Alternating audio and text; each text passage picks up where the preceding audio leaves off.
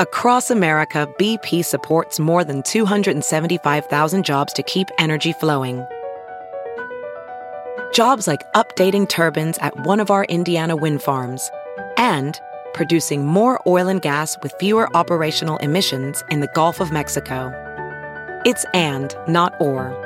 See what doing both means for energy nationwide at bp.com/investing in America.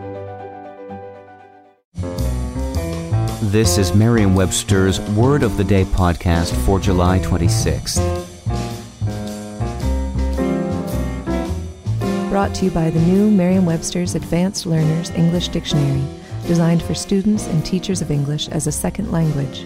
Learn more at learnersdictionary.com.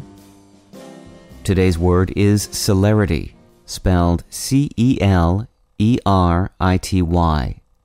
Celerity is a noun that means rapidity of motion or action, swiftness. Here's the word used by Micah Meadowcroft in the American Spectator.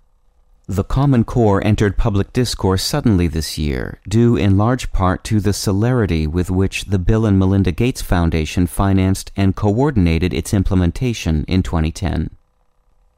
In the novel Of Human Bondage, Somerset Maugham tells of an undertaker's shop that uses the words economy, celerity, propriety as part of a window display involving silver lettering on a black cloth and 2 model coffins.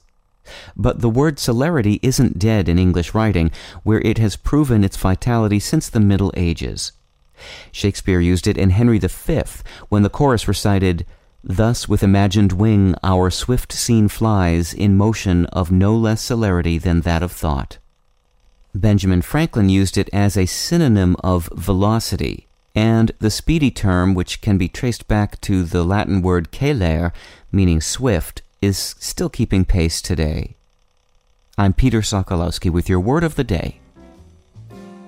Visit the all-new learnersdictionary.com, the ultimate online home for teachers and learners of English. A free online dictionary, audio pronunciations, custom study lists, and interactive exercises are available now at learnersdictionary.com.